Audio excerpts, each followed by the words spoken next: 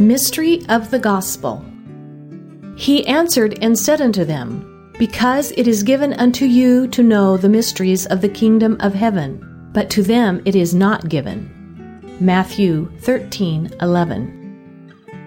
One day, as I pulled an armload of clothes out of the dryer, something odd captured my attention.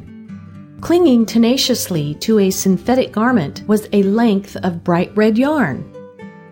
It came to mind that I had used some red yarn to bind a large object a few weeks earlier, but how on earth did this piece find its way into the laundry?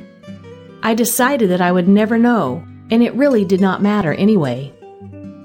In our familiar earthly surroundings, we think of mysteries as unanswered questions or events we cannot understand. Jesus spoke of a different kind of mystery. It is the kind listed first in Webster's dictionary, meaning a religious truth that man can know by revelation alone and cannot fully understand. It is true that God's holy nature and power are beyond human comprehension, yet He is pleased to reveal Himself to hearts that hunger for Him.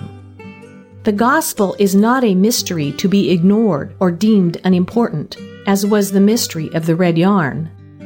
This is something to be searched out for deeper understanding, and anyone is capable of doing so. What a precious thing it is to recognize the call of God and respond to it honestly. Jesus told His disciples that it was given to them to understand the mysteries of the kingdom of heaven. God had opened their hearts, enabling them to grasp what the gospel was all about. It would change their lives forever.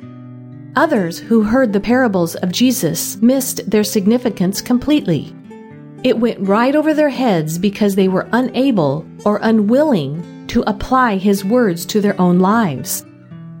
Aren't we thankful for God's Spirit who reveals the truth to our hearts, daily pointing us in the right direction?